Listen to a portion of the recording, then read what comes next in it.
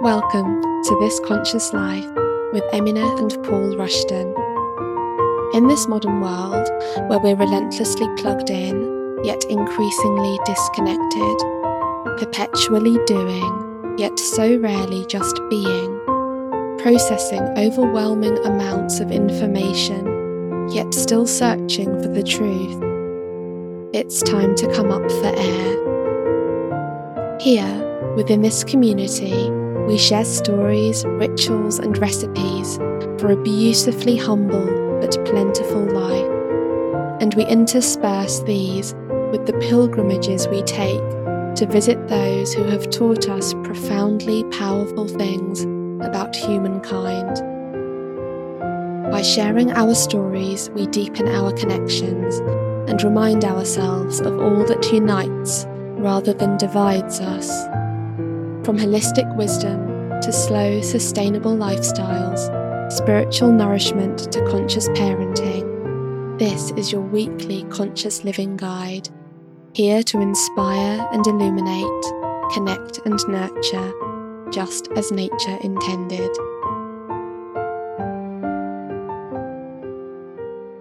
Welcome to Season 1 of This Conscious Life, Spring.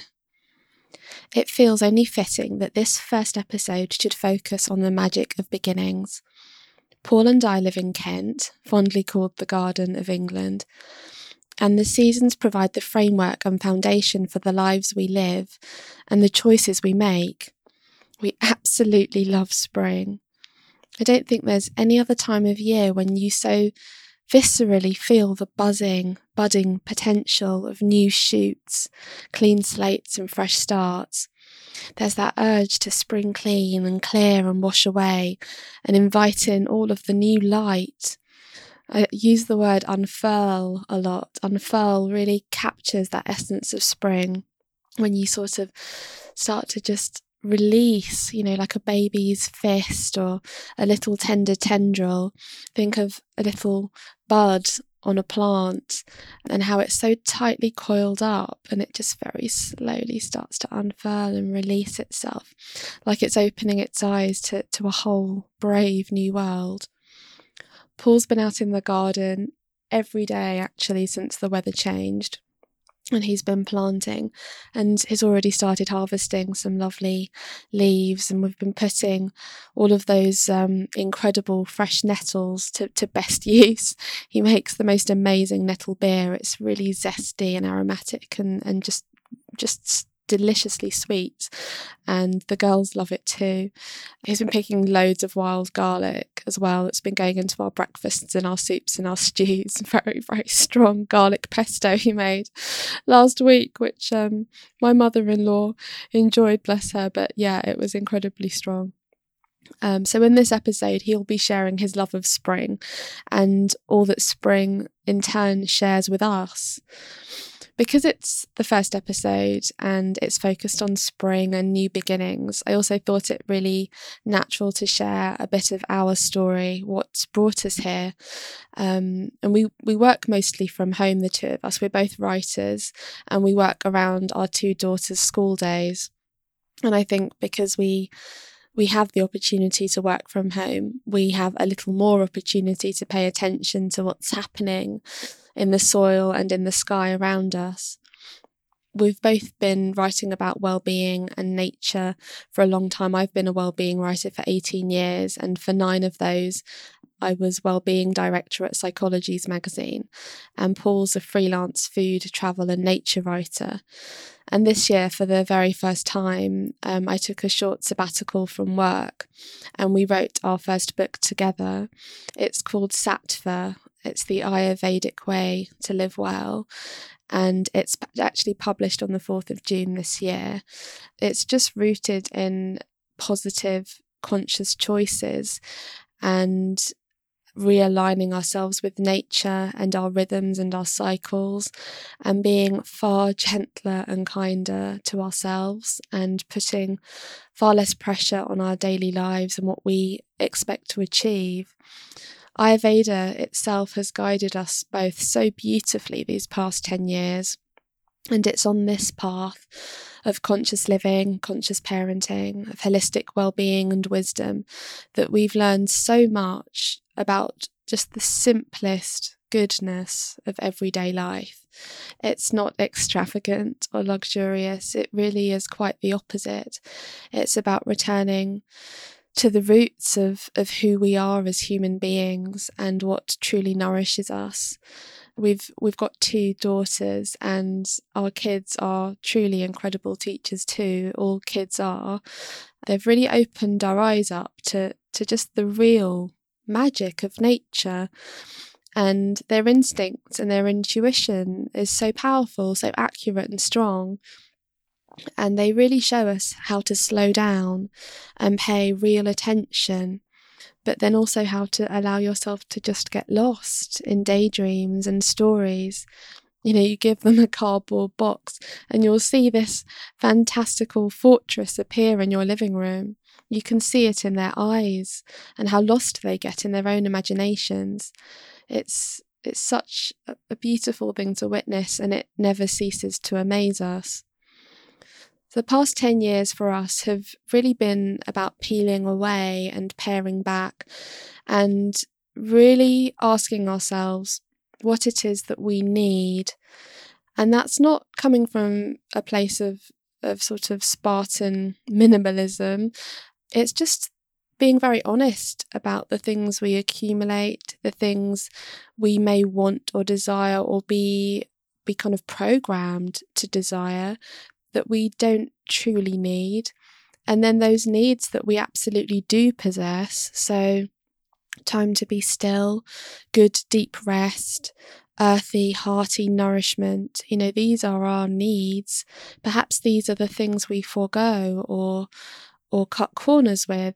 And, for us, we've very consciously just tried to tune in to the things that nourish us deeply, very, very deeply, which are often the very simplest things available to us all. So there's been an awakening to these simplest joys, and also to the natural supporting rhythms of our lives. I often think of those children's stories, where centuries worth of brambles have grown up around a building or a garden, and they've just blocked out all of the light. And they're hiding those beautiful secret gardens or sort of fairy tale castles from view. Well, we don't live in a castle. Our castle is a small, very rough around the edges little cottage in Kent, and our garden's just a tiny patch of land. But it gives us everything we need. It's our haven and our shelter, and provides our nourishment and our inspiration. And we moved here after 30 years in cities. I was born and raised in London, and Paul grew up in the north. And after graduation, we saved up and worked very hard and bought a little pad in London. And I immediately started working as a journalist for women's magazines. And I wrote about fashion and beauty and, all of those latest must-haves, must-buys, all of those all of those things that are part of it, this never-ending cycle of consumerism that just drives women to buy more than they can ever need, to validate some part of themselves that is obviously not going to be touched by another pair of shoes or a designer lipstick. And I think had it not been for the work I did back then, and actually getting very familiar with that sense of doing something that, did not chime with my values, that was an uncomfortable fit at times, doing something, for which I earned good money, which was fun in so many ways, but left me feeling, uncertain and kind of wanting. And I think that realisation was growing steadily throughout my 20s. And I turned 29, and it was a year of just immense change on every level. Something within me really revolted, and it revolted hard. I was just completely disaffected and quite sort of spiritually exhausted by this unending supply and demand, these stories of want, need, buy, must have, all of these things that, of which I was an absolutely culpable part, of this cycle. But I was just really sick of writing about stuff. And I knew, the more I saw, the less I wanted, and the more I was given, the more I was just giving away. And I remember working really hard and writing sort of 10 features over a course of a couple of days. It was a really quick turnaround, the magazine I was working on at the time. And I felt, it was as though the more copy I was churning out, the more I grew inwardly silent. And it was this spark within me that knew this was not what I wanted to do. This was not the life I wanted to live. I sort of felt that I'd sold my soul. And, I wanted it back. And I wanted it back whole. So that year I quit my, really well-paid commercial copywriting jobs, and I left the magazine I'd been working on, and I just took a really big step back. And then I got pregnant with our first daughter, and that in itself was an invitation to pause, and to rethink, and to catch my breath a bit. And in my pregnancy, I'd always leaned towards natural products, and to, being very cautious of the synthetics that we used at home. And Paul and I were already established consumers of sort of eco-conscious brands and ethical clothing. And I, had always checked cosmetics labels and didn't use things that contained mineral oil or sodium lauryl or laureth sulfate and those sorts of things. But the bump ended up nudging me very gently towards a more finite decision, and made me realise that I wanted to live as naturally as I could, and that natural living was a natural instinct, and I chose to honour it.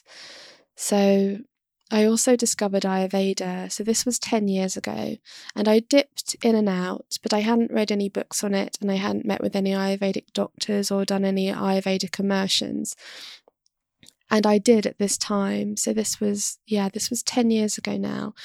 And Ayurveda is a beautiful, holistic, very complete scientific system of healthcare that obviously has originated in India, and it's the sort of the ancient medical science of India, but it's really gaining momentum and interest again, which I think is very telling. And Ayurveda guided me along, and Paul and I both benefited so much from everything we learned, everything we started introducing into our home lives, and we started to feel far more supported in our minds, our bodies, and our spirits by just attuning ourselves with seasonal shifts, listening to the changes and fluctuations in energy of any given day, and supporting ourselves better just throughout the course of a single day by introducing calming and meditative morning routines, which really brought stillness and ease to us, changing our evening routines to reflect the setting of the sun and the shutting down of our minds. And we just very gently started to invite in these rituals and practices which came to really feed us up so much more. And then our baby girl arrived, and everything just glowed and beamed and shone, and we were so incredibly happy. But it didn't last. It was a tough time. Within a couple of months, money was very, very, very tight. The money I had saved from my freelance work had run out. We were really very sleep deprived. Our first baby girl, bless her heart, was not a child who settled easily at night, and we co-slept a lot, and there were problems with feeding and various other things, and we were doing our best, but it was tough. And we had to get very real about our financial future as well. And actually completely out of the blue. So our youngest was 5 weeks old at the time. There was a job that came up at Psychologies magazine, and it was my dream job, but on paper, the worst possible time for it. I had a 5-week-old baby, but we had lots of tough conversations, and we made the decision that we would spend a few more months as a family at home, and then I would take on this role, and Paul would quit his support work.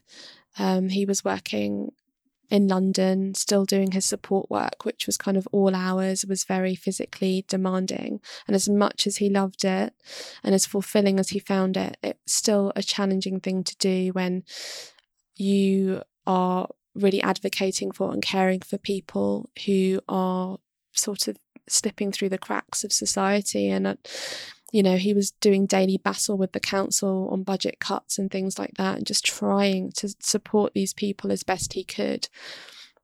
And so we made that switch, and Paul became the stay-at-home parent, and I took a role at Psychologies.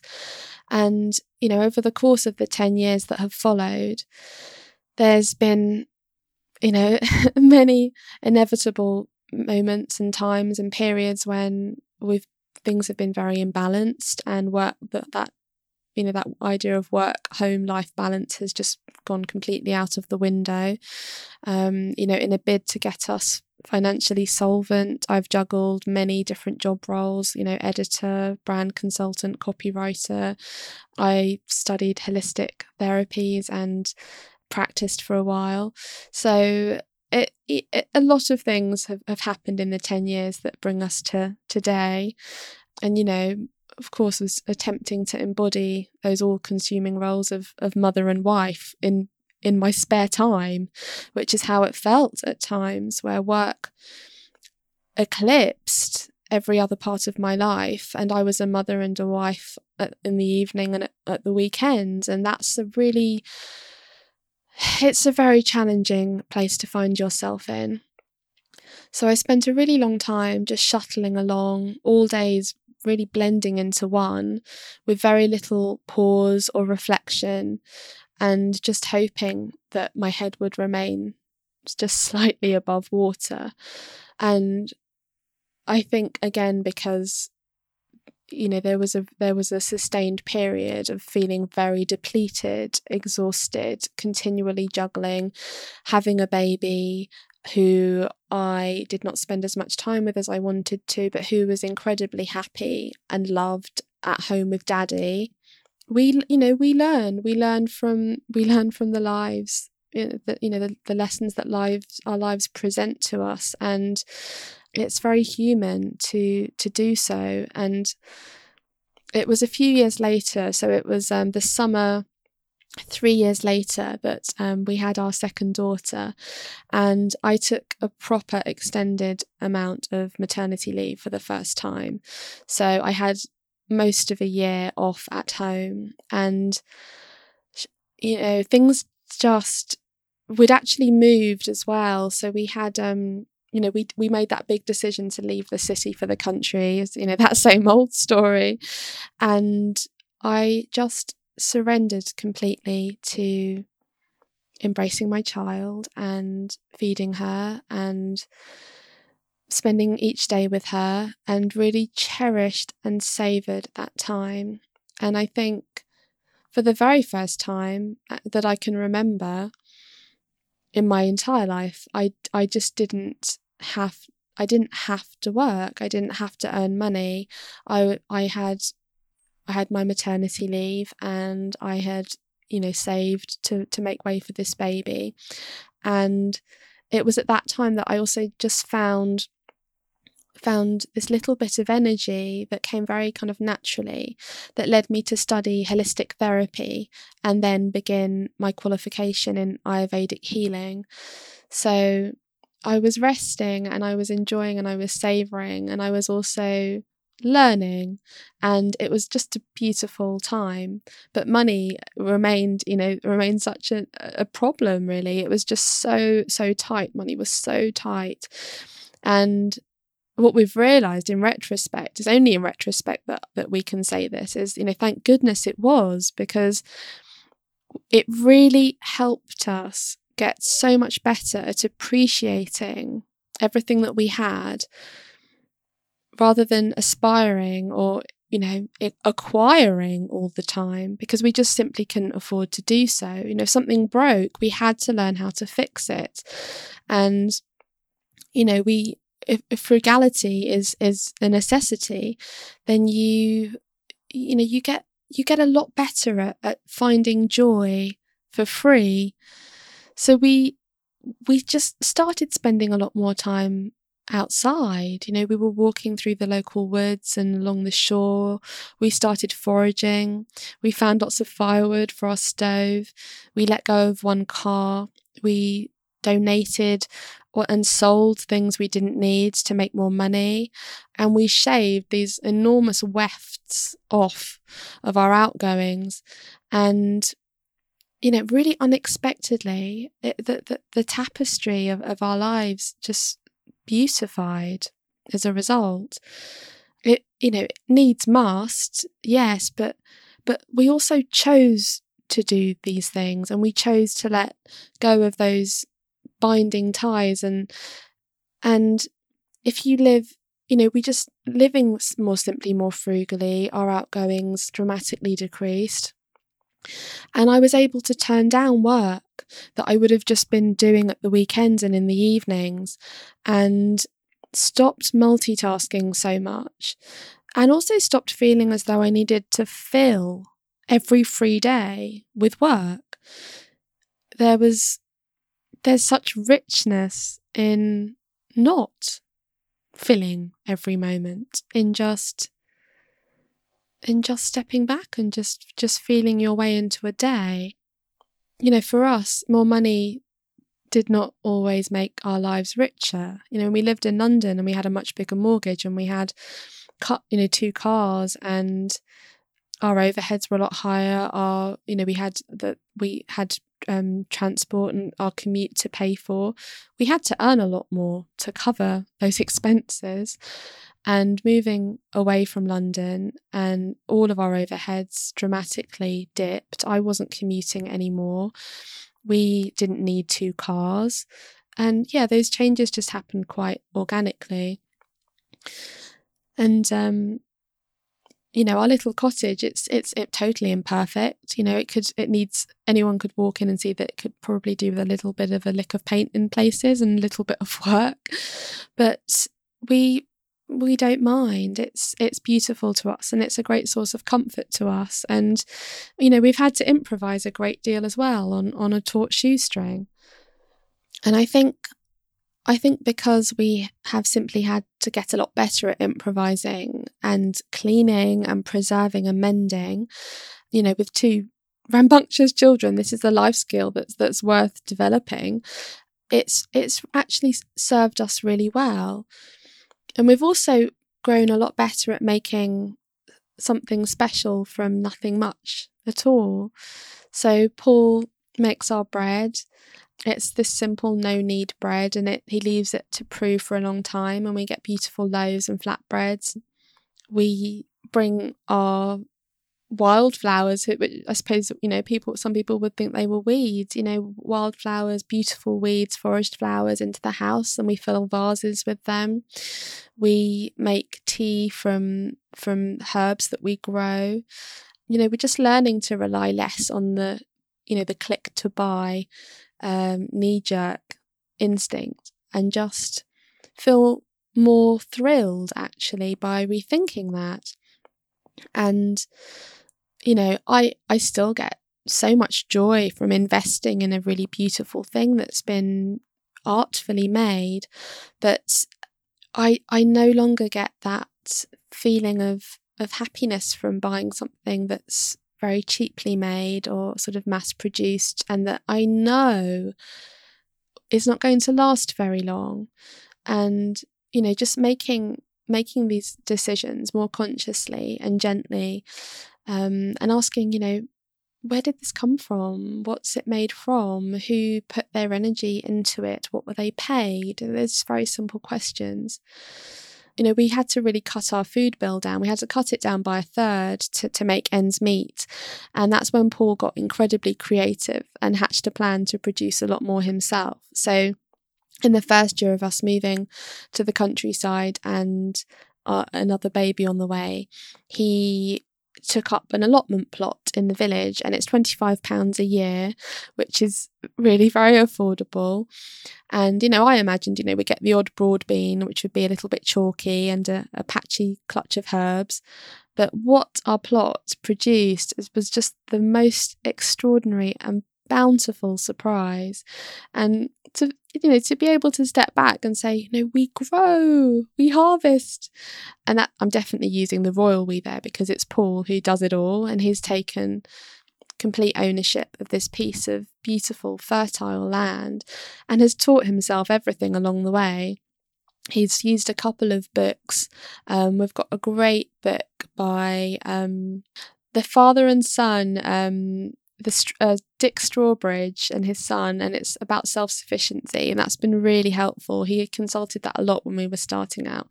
We've got another brilliant book on biodynamic gardening by Dorling Kindersley, which is brilliant. But the stuff that has come out of this little plot, we've had the sweetest bursting corn, the most tender borlotti and broad beans, just so vibrantly green. We've had amazing squash, dozens and dozens of different squash. Oh, the lemon courgette, buttery, sweet lemon courgette. We've had tomatoes, really ripe, sweet, ridge cucumbers without any bitterness. And all of that from really just a handful of hours with hands in the earth, fitted around our school run, around tending the children, around cooking, cleaning, writing. And it's, life's busy, and it comes together in a flurry of activity, of discussion, of movement, and more than occasional moments of absolute thumping chaos. We've got some very wild, spirited, beautiful girls, bless them. And amid these shifting shapes of these busy days, there's this steady foundation beneath it all. A place that we dreamed of, and a feeling we really yearned for, an instinct we'd actually started to forget all about, about what really, really feeds us and nourishes us as human beings. And so it is then that we now find ourselves in the heart of spring. And Paul's been busy. He's been at the allotment this morning and has been planting up the raised beds in the garden. And he's going to share his little journey through spring with some really beautiful advice there that we carry out with our girls. And we really hope you enjoy it. Spring is a really beautiful emergence, really like opening the door for a breath of air. Through the winter, nature is really resting and digesting, whether it's curling up to hibernate or returning vital energy to roots and earth. And we're a lot like this ourselves, ideally at least, or if we allow it. It can be really difficult in the context of modern living because the demands placed on us culturally, and often the demands we place on ourselves, don't make any kind of seasonal distinction. But allowing time to rest and digest through the winter, allowing time for our energy to return more to our inner lives and to assimilating, absorbing the year in the way that the earth and the plants do, gathering nourishment by allowing that outward expression, all the doing, the leaves, the flowers, the foliage, all to fade, can really bolster and help us through the winter.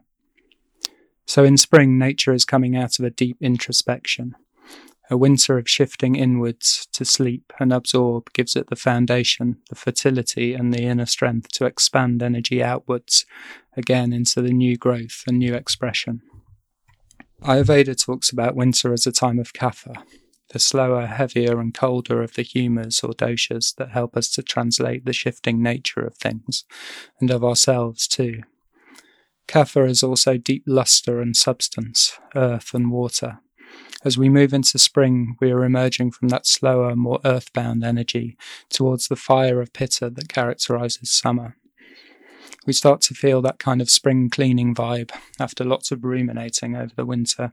We have that need to put ideas to action, to really crack on and make progress. We have that renewed appetite for fruition. We have vigour in the way that wild horses run in the spring, literally run the winter out of their bodies. We can be a bit explosive in this sometimes, I think, a bit like waking up and immediately jumping out of bed and into the doing of everything, when it would probably be more helpful sometimes to wake deliciously slowly like a Sunday morning, let the light into your eyes, listen to the birds and hang about in a blanket for a bit. More emergence and less emergency. The joy of all the seasons is in looking to line up with the flow and unfolding. That freshness, the bird song, the slow lengthening and brightening of the days, the welling of energy, allowing those first green shoots to form and grow into stems. There's joy in this too, and they can fruit and flower later. So for us, and we need to remind ourselves sometimes, it's less overhaul and more seed sowing and steady expansion, slowly but surely like the length of the days. So we were watching a bit of Peter Rabbit a little while ago with the girls, the old version, and Peter had ignored his mum again and gone off to Mr. McGregor's garden anyway. He tucked in pretty heavily to the radishes and carrots and found himself laid up and immobile with bellyache. And he says, "I'd best find a bit of parsley," sounding a lot like I did when I was a kid. I'm sure we've all heard these kinds of things, often from grandparents, old wives and gardeners, whether it's chamomile for easing into sleep or fennel seed tea for indigestion. Culturally, we've drifted a long way from this use of things that are growing to help with the little imbalances we feel, though I feel that we'll start to return more and more to them. Alpine goats do it too. When injured, they seek out and eat arnica flowers to help them heal. There are many examples of this in the natural world. Ayurveda is this balancing through nature, refined over thousands of years and staggeringly rich and subtle. But we all have many of these small, simple things available to us too, locally. The great thing is that they're free, and used moderately and selected well, they come without damage too. Shoots also tend to appear when most welcome, like the sun we badly need in our eyes at the end of winter.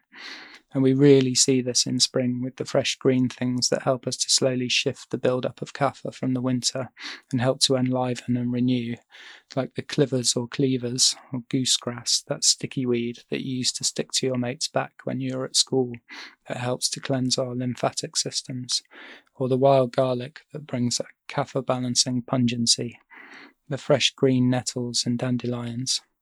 We start to find these everywhere, and they can help us to balance and align ourselves with the season. So foraging tips. For wild garlic or ransoms, they're at their best before they break into those clustery white flowers, but this can make them more difficult to identify, and it's really important to take care in this, as it is when foraging anything, because there are usually toxic plants that could be mistaken for what you're after. Wild garlic has similar tastes in soil to bluebells, so if you remember a vibrant bluebell wood from the previous spring, then you're likely to find some wild garlic shooting there. From the beginning of March onwards in the UK. A bit of time in the woods will leave you feeling good too, calm and grounded, so always a win-win. Maybe even get your bare feet in that cool earth for a minute or two as well. Always try to gather away from roads and well-trodden paths for unpolluted plants. And foraging rules, always take what you need and make sure that you leave enough to ensure the regrowth of the plants and for other people and creatures to gather. The tiny wild garlic bulbs and flowers are edible as well as the leaves, but leaving them helps to ensure the next growth and pollination, so it's good to consider these things and preserve these little gifts. In the spirit of seed sowing, we like to press some into the ground once the frosts are reliably over, and this helps us to connect with the season too. Broad beans are brilliantly easy and hardy. Just press them into the earth and grow in a sort of block. As they grow, they'll support one another, and you can just hold them together with a little natural twine. We just planted our earliest seed potatoes that had been sitting on a windowsill growing tubers for a few weeks. Just dig a trench in good earth and plant in a row in the base. As the plants grow, you can then earth up from the base and they will grow more tubers. You can do this in a deep pot too, and just add earth or organic compost as the plants grow.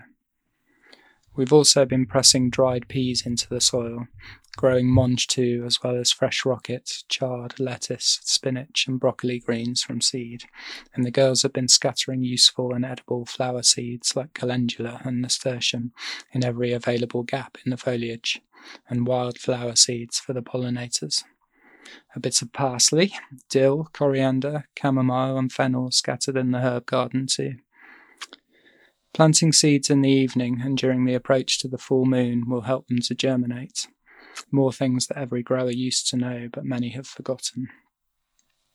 Choosing non-F1 seed means that if plants reseed or you save seed from good plants for future growing, then this seed should also grow strong plants. We love to use organic and biodynamic seed where possible too. The Seed Cooperative are great for these. That's seedcooperative.org.uk. More than anything, we think the joy of spring is found in the slow waking and emerging, rising from the cold earth of winter and unfolding towards the full expression and colourful riot of summer.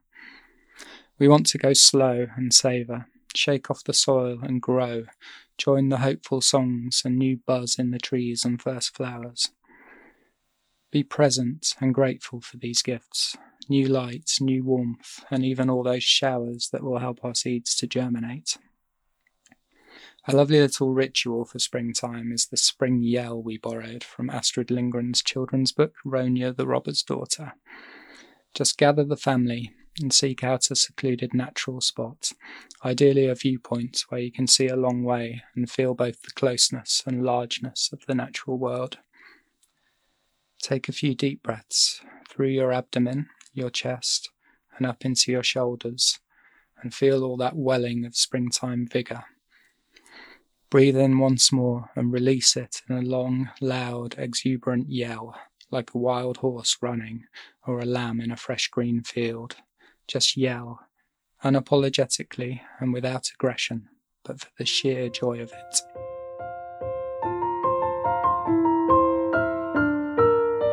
To listen to more episodes, subscribe at iTunes, and to learn more about living a more conscious life, visit us at thisconsciouslife.co. Thank you for listening.